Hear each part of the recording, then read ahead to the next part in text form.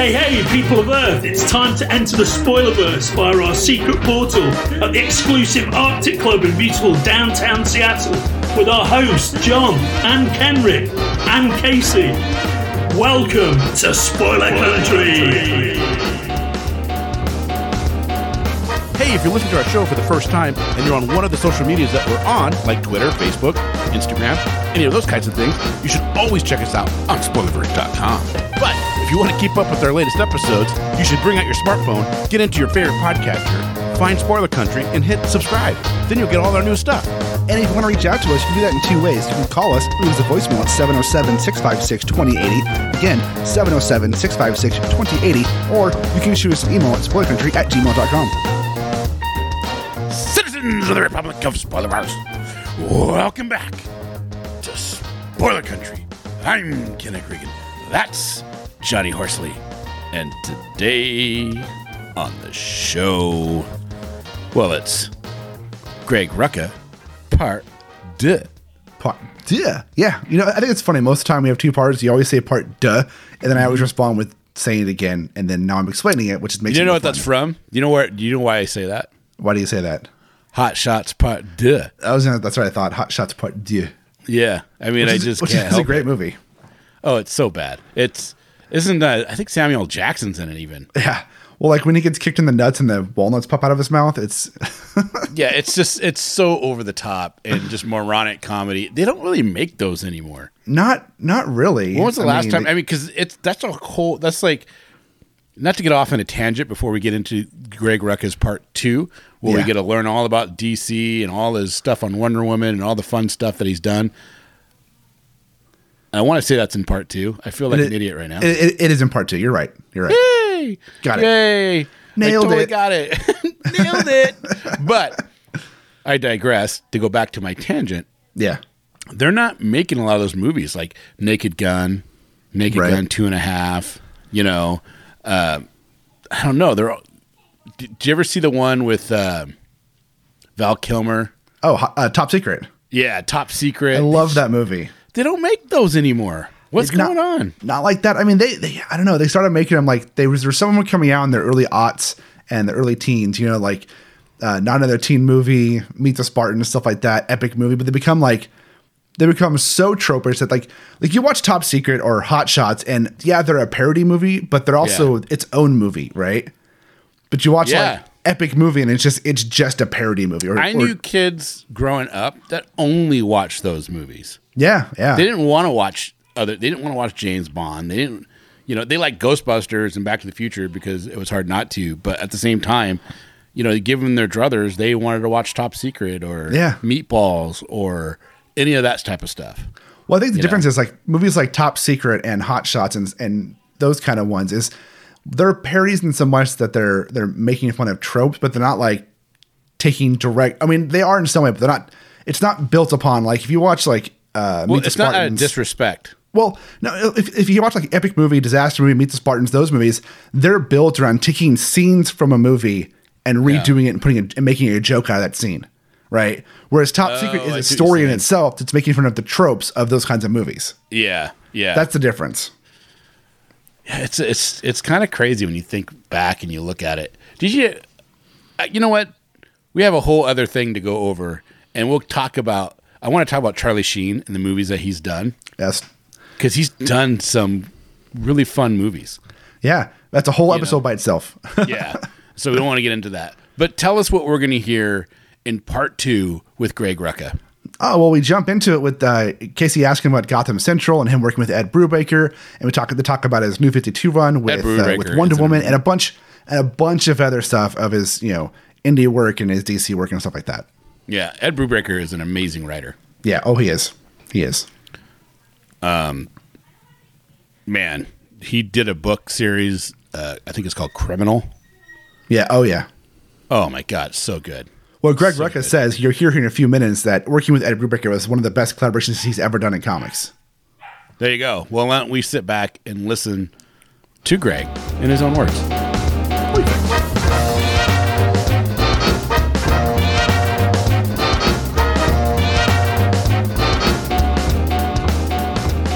So If you don't mind, I want to change gears a little bit. Do you mind talking about Gotham Central? I don't mind talking about Gotham Central. I'll Man, talk about Gotham Central. Love the hell out of that book. How was working with Ed Brubaker on it? Because you guys kind of co-wrote it, right? Yeah, that was the best collaboration I've ever had in comics. Really? Oh yeah, Ed and I. Because what would happen? See, we both knew what we wanted to do literally from the moment we met each other in person. We both knew we'd wanted to do this cop book, and we both had a very similar vision for it, and we both had an idea how to go about it. And it was Ed who knew Michael, so it was Ed who brought Lark in. And I think one of the smartest things we did is very early on, we divided up shifts. So we said, you'll get to do your thing and I'll get to do my thing. And then every so often we'll come together and do our thing. And that way it really was our book, right? Ed could do the stories that really mattered to him.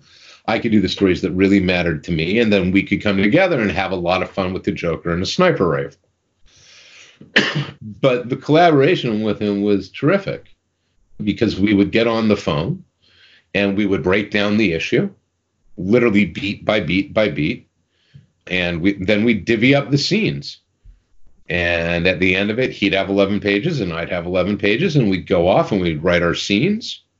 And then we'd send them to each other and we'd glue it all together and go over it and make any changes we felt were necessary. And it was terrific. It was seamless and it was fun. Ed and I could break this gabbing. I have rarely had a collaboration in comics. I read it. Canceled due to number. Hey, I just want to cut in real quick to let you know that the audio on the recording here with Greg kind of cut out. And what he was saying about Gotham Central there was that he had a really good collaboration and it was canceled due to numbers, I think is what I got out of it, but it was really choppy, so I cut it out, and we're just going to jump back into Casey and Greg talking about New 52.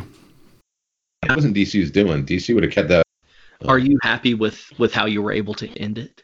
Yeah. I mean, it was the ending that I always knew I was going to write there. And I think fortunately 52 came along after I can't remember. This is a while ago. I can't remember if I was still writing Central or if I had finished Central before the idea for 52 came along. But when the idea for 52 came along, it was very much the logical extension of Renee's story and what we wanted to do in 52. It fit right in there. So, it was always going to be a sort of dark, crushing, soul crushing, depressing ending because there's a reason there aren't a lot of good cops in Gotham. Yeah.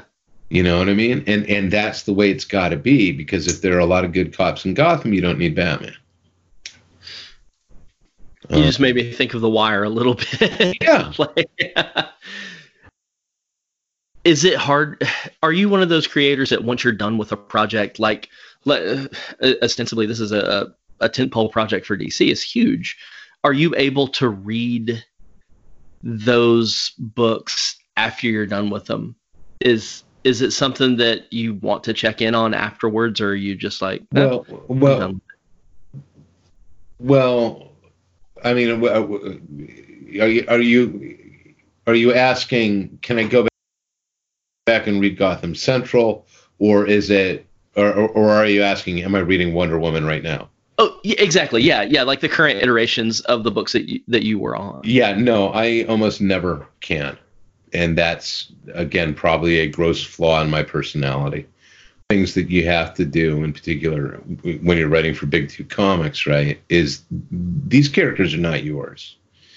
And woe be to you if you try to convince yourself or anybody else that they are, because they're owned by a giant corporate entity, and that property is worth billions of dollars, and you are not.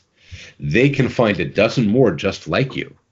So one of the things that when they, so that means that when they hire me, what they're hiring me for is, one, custodianship of the character for the period that I am writing, right? It is, here you go. Here is this precious thing that we have. invest it with greater value. That's the job, right? Don't screw it up. Don't break it, right? Don't bend it. Make it cool. Treat it with respect. Show other people why it's so awesome. Okay. I have a way of doing that, and presumably they trust my way to do it because they're willing to pay me to do it. When my time is done, they are passing it on to another writer under the same premise. And I almost universally will look at another writer's approach and go, that's not how I would do it. And the second I think that, I'm like, okay, I need to back off, because the point is I'm not doing it. Right? I'm not doing it anymore. I walked away from it. I can disagree with the choices they make, but I have abdicated my right to, make us think about it. If it mattered to me so much that it not be done, I shouldn't have walked away. Okay, all well and true.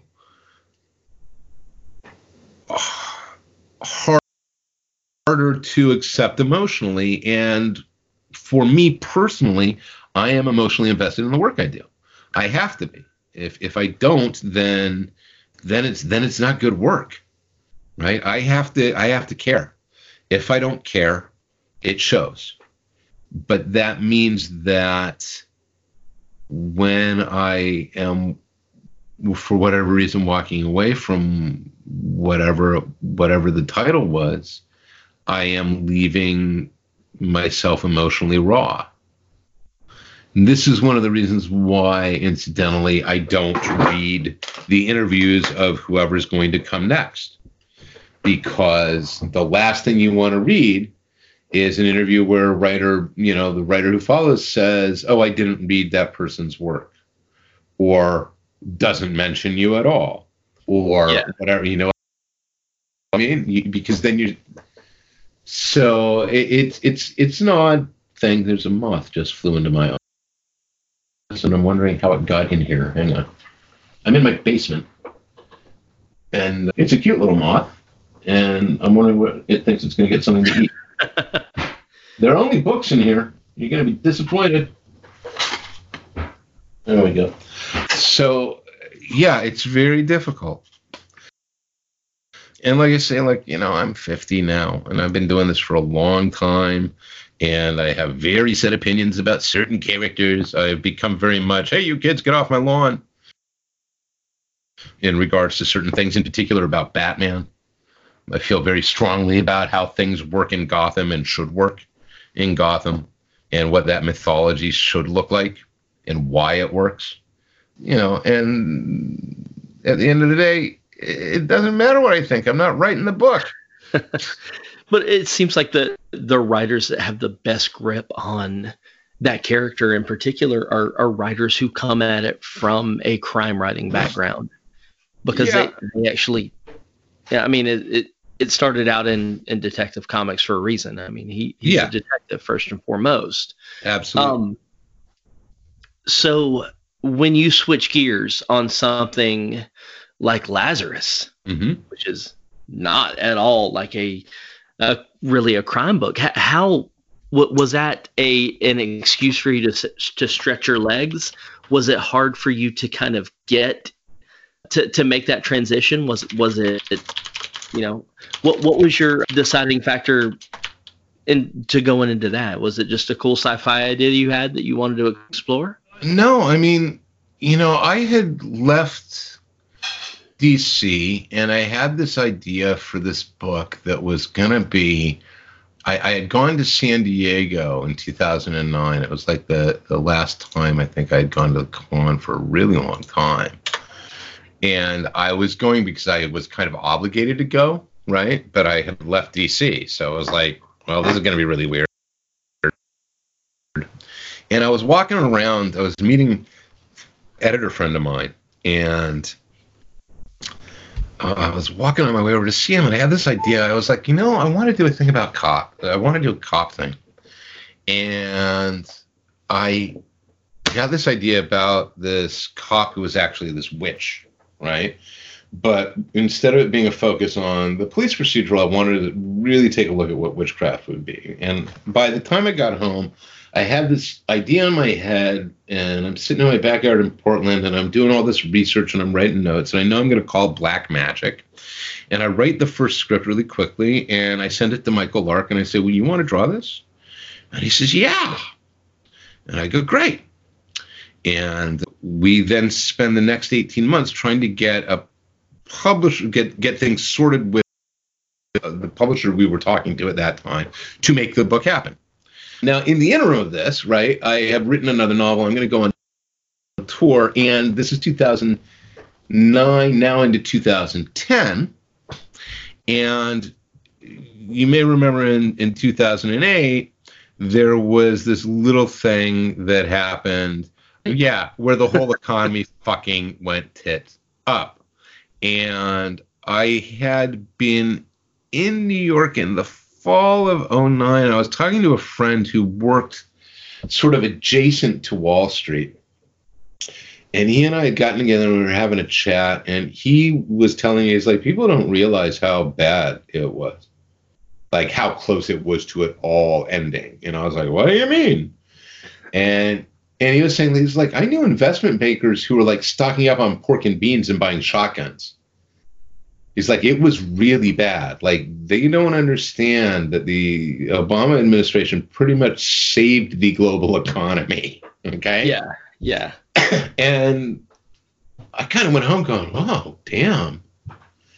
And I was thinking about that, and I had this weird thought. I was like, well, the end of the world is going to be, it isn't, it isn't going to be plague. It's not going to be nuclear war, and it's not going to be climate change. All of those can be a part of it, right? Thank you. That was my wife walking in and now walking away. All those things can be a part of it, but the end of the world is going to be economic. The apocalypse is going to be economic. And so I had that idea in my head. And then I had this other idea, and I don't remember, I was doing some yard work. I guess a lot of this stuff comes back to my backyard some way. I was doing some yard work, and I remember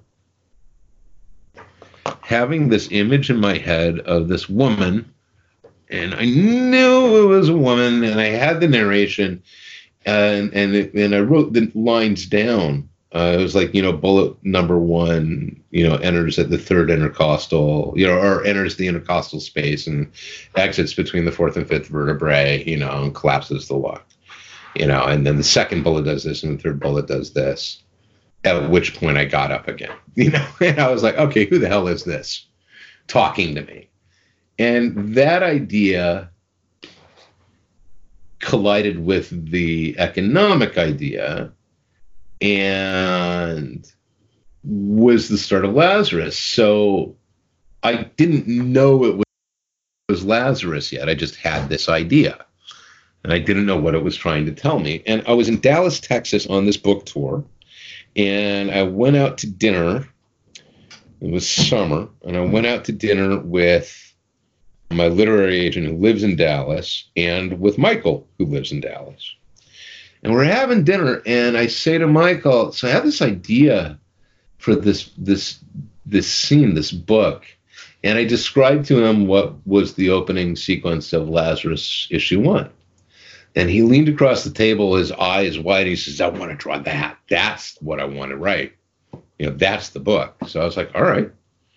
So the long and the short of it is, that's how Michael got Lazarus, and Nicola ended up on Black Magic, because Nicola knew about Black Magic and was interested, but she was exclusive to DC, so she couldn't work on it.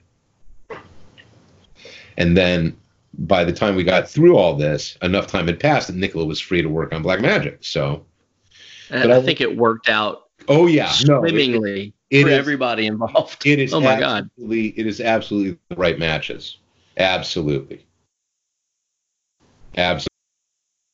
Those things where it's like, well, I'm glad Michael saw that before I did. Because he was right. Is there any more possibility of it being developed for Amazon? Oh yeah, and it's still in development. Yeah, And I don't know. It shouldn't. All goes well. We'll maybe be able to say something in the next couple of months. But it is moving forward. Dude, I can't wait to see that because it's just fantastic. Speaking of, you have something else on another Guard. The Old Guard movie will be out this summer on Netflix, starring Charlize.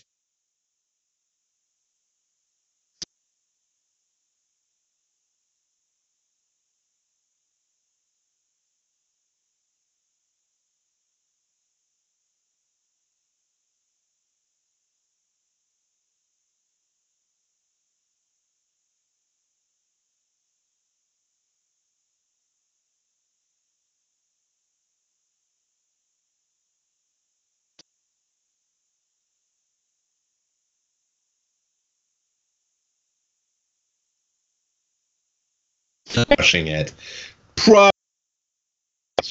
nice. But that isn't because that's because they're artists and they want it to be perfect. Or as close to perfect as they can get it. But I've seen the final this locked cut. They release it tomorrow. It's a good movie. There's no question. That's awesome. Yeah. How did you feel like you were going crazy when they said that Charlize Theron was going to be in something that you've this isn't the first production you've had. You've had some really, really amazing actors. It's been weird though, right? I mean, like Whiteout happened sort of arbitrarily. It was like, Whiteout had been optioned and in development for years. Fun movie. Yeah, well, and then all of a sudden they made a movie, and there you go.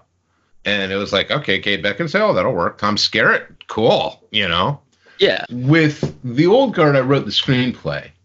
And the screenplay I wrote brought the director on board, and then she and I did some more work. And they kept trying. They had a murderously difficult time finding, casting the part. And I think they had trouble casting the part because Andy is not an easy character to play. And a lot of actresses are very concerned about their image. And they looked at Andy in the script and they're like, she's a bitch. And I don't want people to think I'm a bitch. And my response to that is, yes, she is. She is the world's crankiest grandmother. Right? She is a 7,000-year-old grandma who cannot program a VCR, but knows every way possible to kill you.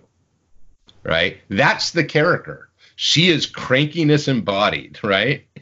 There is a reason she is bitter, and there's a reason she is hurt, and there's a reason she's hiding from that. And the fact of the matter is, she's also really funny. Or at least I thought she was. And we got close on a couple of actresses, and then Charlize came along, and when I was told Charlize was interested, I was like, well, that's perfect, because she is one of the bravest actresses I have ever seen. And she can play a badass. Nobody's business. But more than that, people forget she's an Academy Award winner. Yeah, she knows what she's doing. This is a woman who has taken on very difficult roles over and over again, roles that I think most other actresses would have passed on. So, and my God, she's I was on set for 4 or 5 weeks. She's a workhorse. I mean, she is just relentless. You will be hard pressed to find somebody as professional and as committed, and I mean, as all in on what she is doing. And to an extent, she doesn't. She's not gonna waste time. She is there doing the job, and it is something to behold. So, and then Kiki, I'd seen her in A Beale Street Talk, and she's phenomenal, and she's going to be enormous when people realize who she is. She's spectacular. And then, we've got Matthias Schoenaerts is playing Booker. Luca Martinelli is playing Nikki, and Marwan Kazari is playing Joe, and the chemistry between them is unbelievably good. Like, the director is a woman named Gina Prince Bythewood, and the care she put into casting and putting everybody together shows on the screen. Like, there are sequences in the movie where you kind of are like, I just would watch this for another hour. Just them sitting around giving each other shit. I would happily watch that for an hour. I mean, the shooting is fun, but, you know, the part where they're hanging out and just getting stepping on each other's toes is a delight. So, you know, I'm so tickled. And, dude, I mean, they're making a movie. And as I said, knowing what I know now about making a movie, the mere fact that they make these things is something of a miracle. So, oh yeah, you know, that they get done is stunning. By the wood, the director of this film is, I've seen a few of her films before, like Love and Basketball and Secret Life of Bees. Fantastic. You don't look at her and then go, oh, she's going to make an action movie. And trust me, it's like exactly you're going to get your socks blown off. I can't wait. Yeah, and the other thing to remember is that when they make movies like this, right, you also have your second unit, and your second unit is primarily doing the fights, and the second unit on this was astonishingly good as well.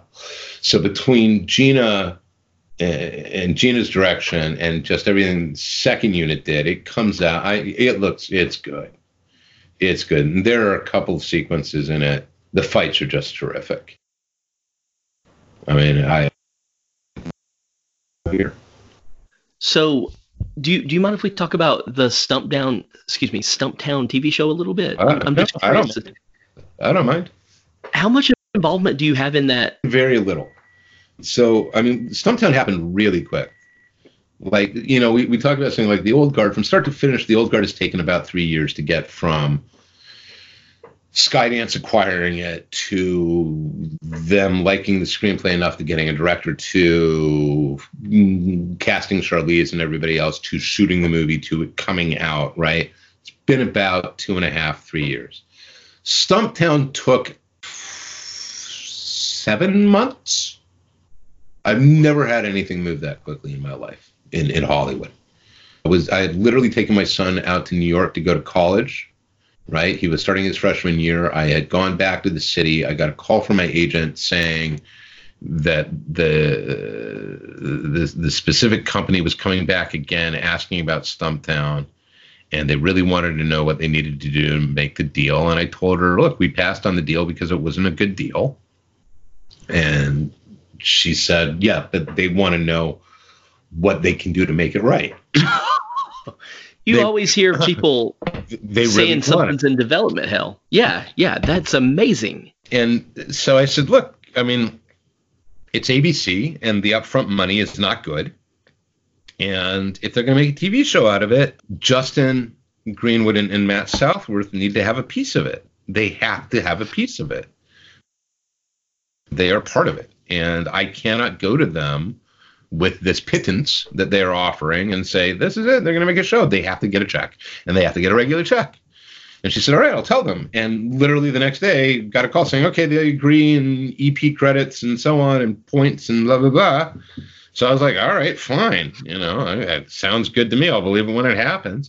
3 weeks later, I'm, you know, sitting where I am right now in my office on Skype, talking to Jason Richman and Dave Bernard, and, you know, and they're talking about how they want to approach the pilot and what do I think about this and that. And I'm like, guys, go with God.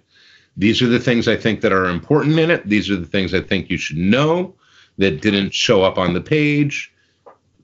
Go. And like 2-3 months later, I've got a pilot script that I read, and I'm like, this is actually really good.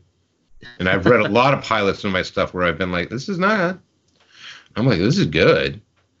And January, I am in Santa Monica in a writer's room on a project, and all of a sudden my phone blows up, and it's Bendis and Fraction, because they both must have like Google alerts on Deadline and so on. Right? And they're like, dude, they've ordered a pilot. They're going to shoot a pilot of Stumptown. And that's the end of January. In March, they're in Vancouver and Portland shooting it. In May, they're at the upfronts. And the next thing we know, they've done 18 episodes. Boom. So, in the first half of the season, I was being pretty diligent about watching every cut that they sent me and giving them notes. But at a certain point, I was kind of like, you know what?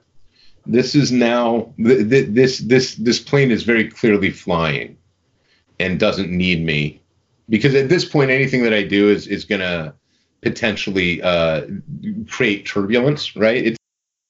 It's fine. Disrupt the balance. Exactly. They've got it. One of the things that I think is so crucial is that when you write a comic, especially something like Stumptown as a comic, comic is about Dex, right? And we have done 4 stories really about Dex, and that's it. And in that time, you've gotten to know a fair amount about Dex and something about Ansel and really nothing about anybody else. Like, what could you tell me about Gray other than he's got a thing for Dex if you read the comics, right? That's it. You cannot make a TV show off of that. So you have to be able to get somebody like a Jake Johnson and say to him, this character is now yours. And, and I met him at San Diego this last year, shortly after he'd come on, and he and I sat down and he was like, tell me, what should I know? And I literally looked at him and I said, make him yours. You got to make him yours. Like, if you work off of what's in the comic, you are going to be frustrated and disappointed, man. Make him yours. And that is what they did. That's what Cameron's done. Tukey doesn't exist in the comics. Adrian Martinez is fantastic. What he's done with that character is great. Tantu Cardinal has taken a character that appeared in the first arc on maybe 8 pages total and made Sue Lin awesome. That's awesome. And yeah. What was it? So it wasn't really hard for you to let go of. You just say you have this. I understand that you can do this, and then you just let them. Yeah. Because, this is going to sound maybe a little trite, Casey. This is the example I use, right? When Peter Jackson did the Lord of the Rings trilogy, and you would hear people say, well, they're not the books. And I'd always want to slap people who said that, because of course they're not. They're movies. They're entirely different things. And they have very different demands, And I say this as the guy who who wrote the screenplay for The Old Guard, right? I wrote the comic. And as true as I might want the movie to be to the comic, it has to be different. It has to answer to different things and different needs. And at the end of the day, Stumptown is built around a character named Dex Perios. Did they get Dex right is the question. And that's really the only question. And the answer to me has been yes. Kobe is Dex. Kobe has inhabited that character, and absolutely, I will never be able to write Dex in a comic and not hear Kobe saying the lines, right? And from there, then all things can come. When you take something that is ostensibly a Private Eye series, you are buying the detective. You're buying that character. And the mystery, you're not buying the mysteries. You're buying the character, and you're buying the supporting cast. And they got that. Now, when we talk about something like Lazarus, right? If I was less invested in Lazarus being done, quote unquote, correctly, it would be on the air by now. I don't want it done badly. And with regard to Lazarus, I am much more involved as a result. Do you think that's because whereas Stumptown's more kind of a real life? I mean, she's a a lady Raymond Chandler. She exists in the world as we know it today. Stumptown is a real place. Lazarus is takes place in a completely different circumstance and a completely different world of not. Yeah, because you're precisely right? Because here's the thing. If you ask me how does Stumptown end, I would say, I don't know. Doesn't need to have an ending, right? Yeah, you could ostensibly write, you and that for 20 years. Exactly. There could be 200 issues, there could be 10 seasons, right? Lazarus has an ending. I know where it's going. And if you want to make that show and make it Lazarus, then you need access to the things that only I know. You don't necessarily have to follow them, but you have to acknowledge them in a different way. And you don't want a Games of Thrones. Well, look, let's look at that. Last season,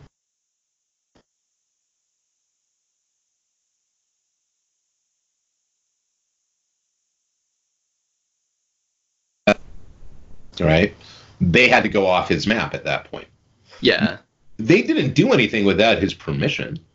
They didn't do anything without his input, right? So the disappointment that people may feel as to how that story resolved,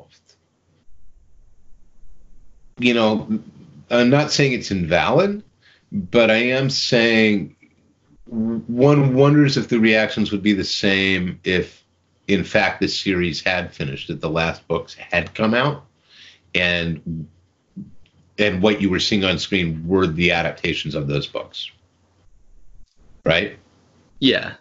And I don't envy them having to do that. I think that was very challenging, and I say this as somebody who did not watch the series. And I did not watch the series because very early on in Lazarus, people were comparing it to Game of Thrones. So I was like, well, I can never now watch Game of Thrones until I am done with Lazarus. Oh, I've never heard those comparisons, but okay. Yeah. I could see why you would avoid that. Yeah. So, but I endings are always hard. And in something fractious, where you are dealing with multiple characters and you're looking at multiple possible resolutions and everybody's got a horse in the race, you are going to disappoint people. That said,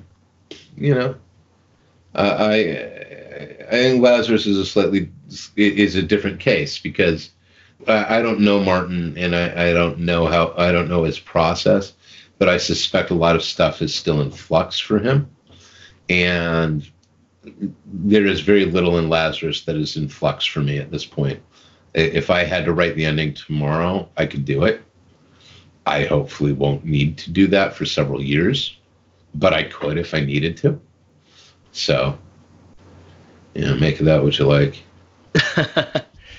So, well, what's coming up next on the horizon for you? Because I know you stay busy, man. Yeah. You're not just doing the creator-owned stuff. You're doing Lois Lane. You're doing all kinds of other comics. You have multiple film and or TV projects going. What else are you doing? What are you looking forward to putting out? We've got Lazarus is still being we're still quarterly. Michael is drawing issue 5 now of Risen. Black Magic, in theory, is back in June. Old Guard, the second Old Guard series will be ending around then. We pushed the release of issue 5 of Force Multiplied because it actually kind of became a double-sized issue. So I was like, well, all right, we might need more time. So there's going to be a third Old Guard story because once we committed to doing a second, I knew that there would have to be a third that would be the last one. I just finished my last script for Lois. I've got a project that I'm starting this week and that I don't want to talk about yet.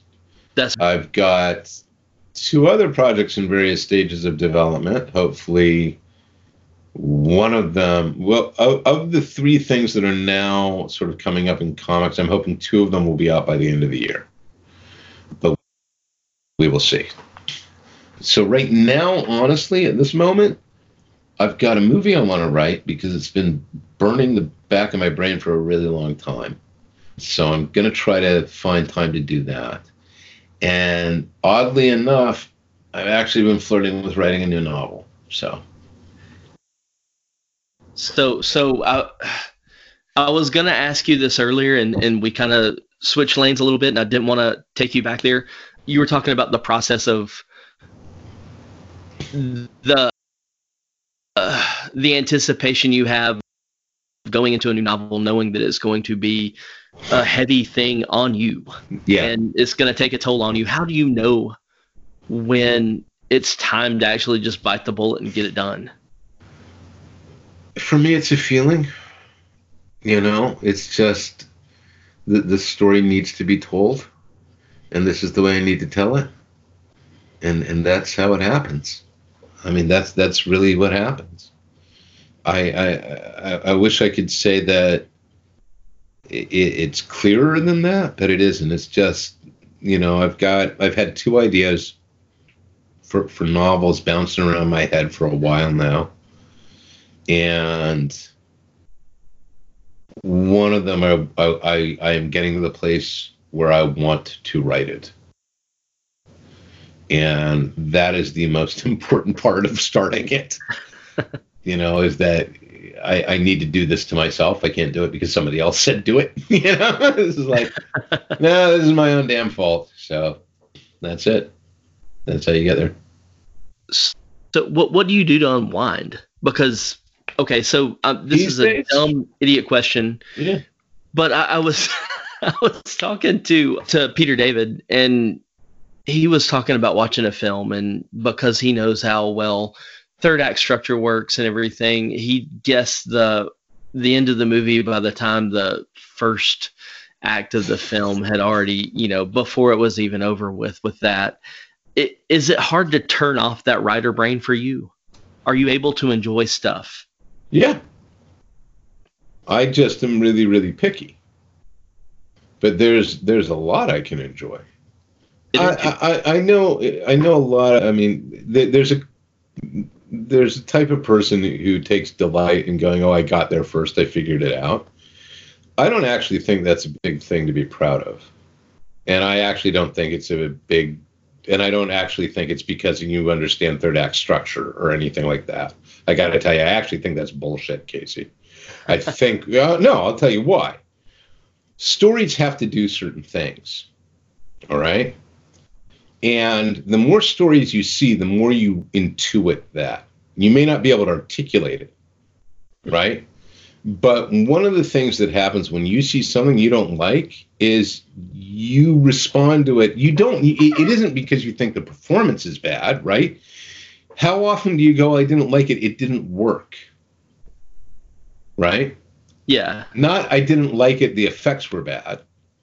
Right? It didn't work, and I didn't like the effects and the cuts. But the first thing, right, because you will overlook all of those other things if the story worked, right? So a story, and this is why I don't like gotcha writing, right? If you get where I'm going ahead of me, that doesn't mean I failed. It means that you are reading the tracks correctly. Yeah. Right? A story has to go certain places. The best stories will get you to that place and have surprised you when you get there. You will sit back and go, I didn't see that coming, and of course that's how it had to be. Right? Those are the best. When you go, oh, it couldn't end any other way. But sometimes the way it ends is the way you see it. And what pisses you off is then when it fails to deliver on that. Yeah. Okay. And think about how many, think about the stories you don't like. I'll give you that. Did you like Rise of Skywalker? Honestly, I haven't seen it. Okay. And I feel like a bad Star Wars fan for not seeing it. No, you've actually probably done something very smart. It's a horrible movie. It's just a bad movie. Okay?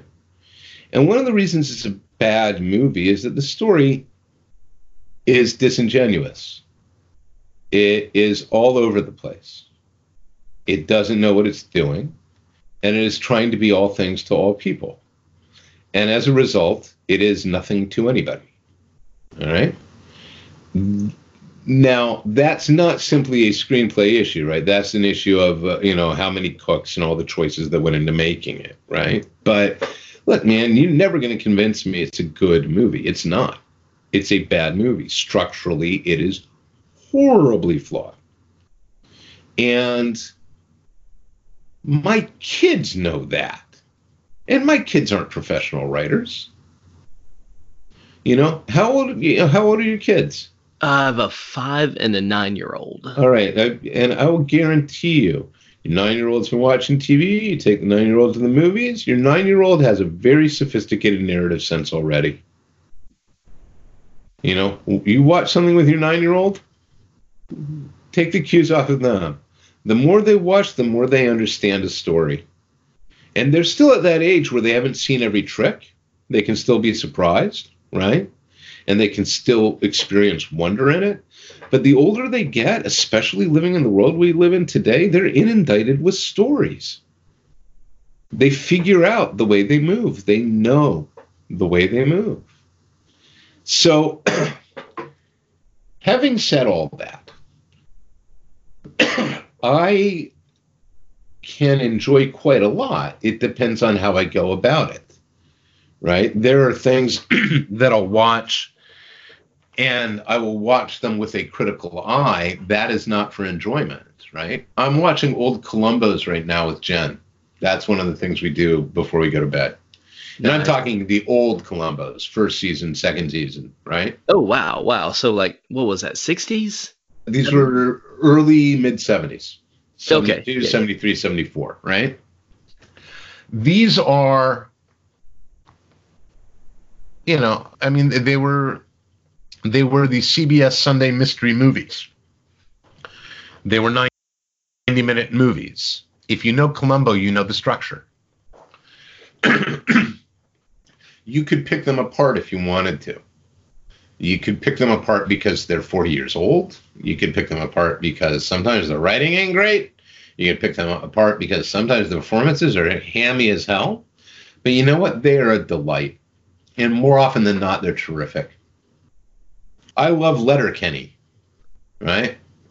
I don't know if you've seen Letterkenny. I've only seen 2 episodes. I've really enjoyed it, though. I love it. And I think the deeper in you get it, it's terrific. The first half of this latest season was a disappointment. The back half was terrific. And I can say I was disappointed by that first half, and they totally brought it back in the second. I loved it. So, there are things I watch. I read, and there are authors that I know are going to please me, and I will read them. And honestly, right now, my dirty little secret is I've been spending a fair amount of time riding around on my horse in RDR2. I've been playing a lot of Red Dead Redemption 2. So I could see you digging that game. I dig that game so much. Knowing that you like Letterkenny, though, is not quite there, but almost to the point where the shock that I got when I found out that Werner Herzog was a huge WWF fan. There you go. So just, this guy that does these serious movies and, is really into this silly thing. But I love knowing that. Yeah. My wife and I just finished. I don't know if you've read the books or seen the show. It's on Starz. It's called Dublin Murders. No, I don't know it. It's a detective series that was on Starz that takes place in Ireland. Yeah, and Dublin Murders. Really good. I am looking right now. It's worth checking out.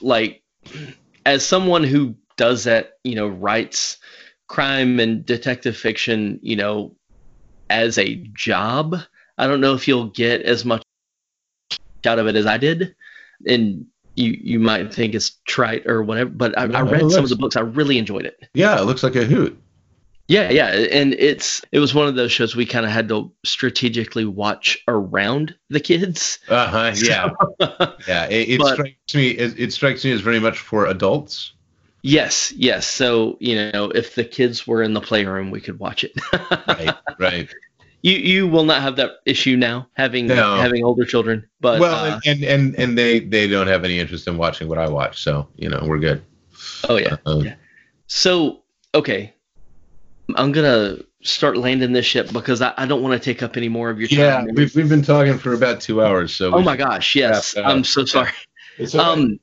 Local comic shops. Yeah. Where do you go? Like, who's doing it right, at least? Oh, well, okay. So immediately local in Portland, Bridge City Comics and Cosmic Monkey are my favorite shops, I think.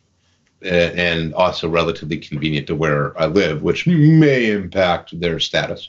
But I quite like the staff, and I quite like the stores. Olympic Cards and Comics in Lacey, Washington, is run by a woman named Gabrielle Shepard, who's married to Eric Troutman. And I have spent a lot of time in that shop, and I adore that shop. It is as much a comic book and game store as it is a community center.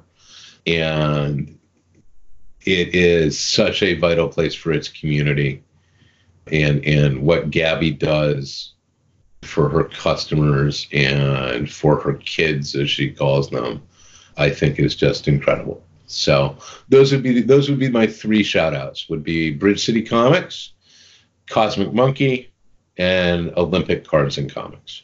That's awesome. I love what you said about Olympic being that it was a community center. And it is literally like walking into a community center / comic book library games festival place. I don't even know how to describe it, man.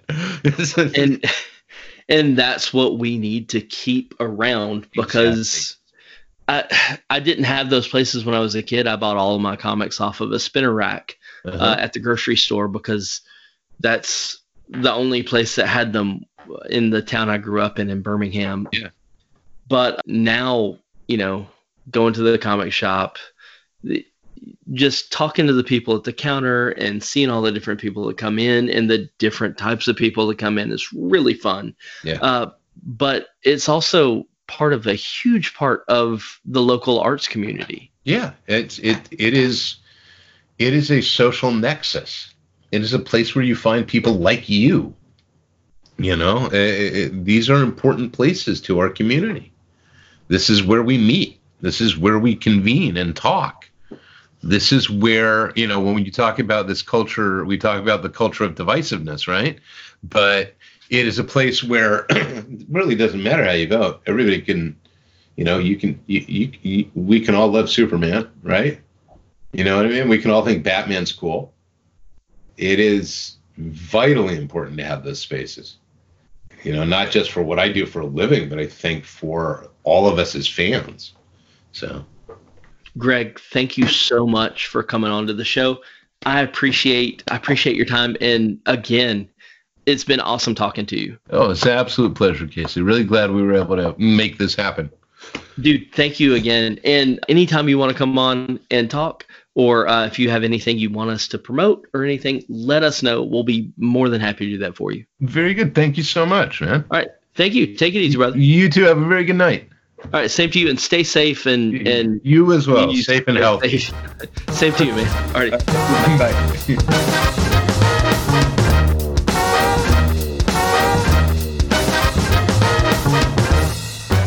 We're back. Another non-canned outro. All on the fly, all new. That was cool, man. You could tell they had a lot of fun together. Yeah, Greg's a cool guy. I've met him a couple times in Portland and talked to him about, this is back when he was still working on Batman, and he's a cool guy. He was a lot of fun to talk to.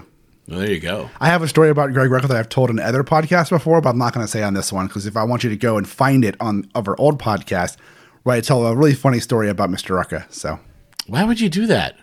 to get people to go listen to old episodes. What episode? Where? What podcast? So it's somewhere in between episode 120 140 Of what podcast? of Spoiler Country. Oh, I told the story to you fuck. Well, that wasn't very clear. I guess because I am on a lot of podcasts, so I understand why you keep confused on what podcast. Every time I talk to Johnny, what's going on? I'm going to be on this podcast. What podcast? I don't know. They just started. How many cherries have you popped? More than I should say out loud. Sounds disgusting. But I mean, seriously, how many podcast firsts have you done? A lot. It's weird. At least half a dozen. I know. My buddy that I've known since like 7th grade freaking calls you to be on his freaking Misery Point Radio. And I'm like, wait, what? Hey, I have more to offer. I'm sorry. You have the voice. I have the talent. What talent? The talent of being on podcast first, apparently. Oh my God, that's hilarious. Yep. All right, guys, sorry for that. But if you liked listening to Greg Rucka and Casey, Casey has done a ton of interviews with us and for us. And he has a lot of fun. And you can hear him in his laid-back style and his southern drawl, which kind of lulls you in and just kind of makes you feel a little safe. In his best NPR voice. In his best NPR voice, which cracks me up every time he starts. Just so people know, that is him trying to do his best NPR voice at the beginning of every interview he does. Well, hello, everybody. This is Casey. Yeah. Welcome back to So Spoiler Country. feel free to tweet at him at Robots Eat Guitar. Robots Eat Guitar. Yep. Which is the weirdest Twitter handle. Or Robot Seat Guitar. Yeah. Or Robot Seat Guitar. Yeah. Whatever one you want to call it as. And give him some shit for his shitty NPR voice. Yeah, do it. Just do it.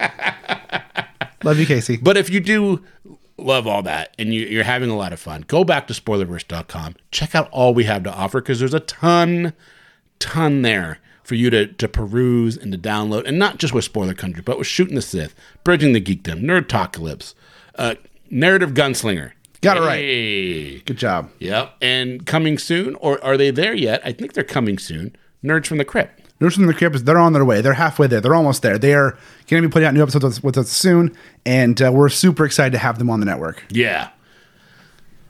I didn't just ruin an announcement, did I? No, you didn't. No, because we've talked about it before. It was fine. Okay, good. Just making sure. Yeah, no, you're good. You're good. I've been drinking some beer during this one. Yeah, a couple. It's okay. Just a couple. One. A couple of one. But it might turn into two. It's more than none. All right. That's right. But I digress. Right. Not only do we have other podcasts, we have articles that are being written almost daily and press releases for all the major comic book publishers like Marvel and DC, Lions. Is it Lion Point or Lions Forge? Lion Forge. Oni Press. So much. Oni Press.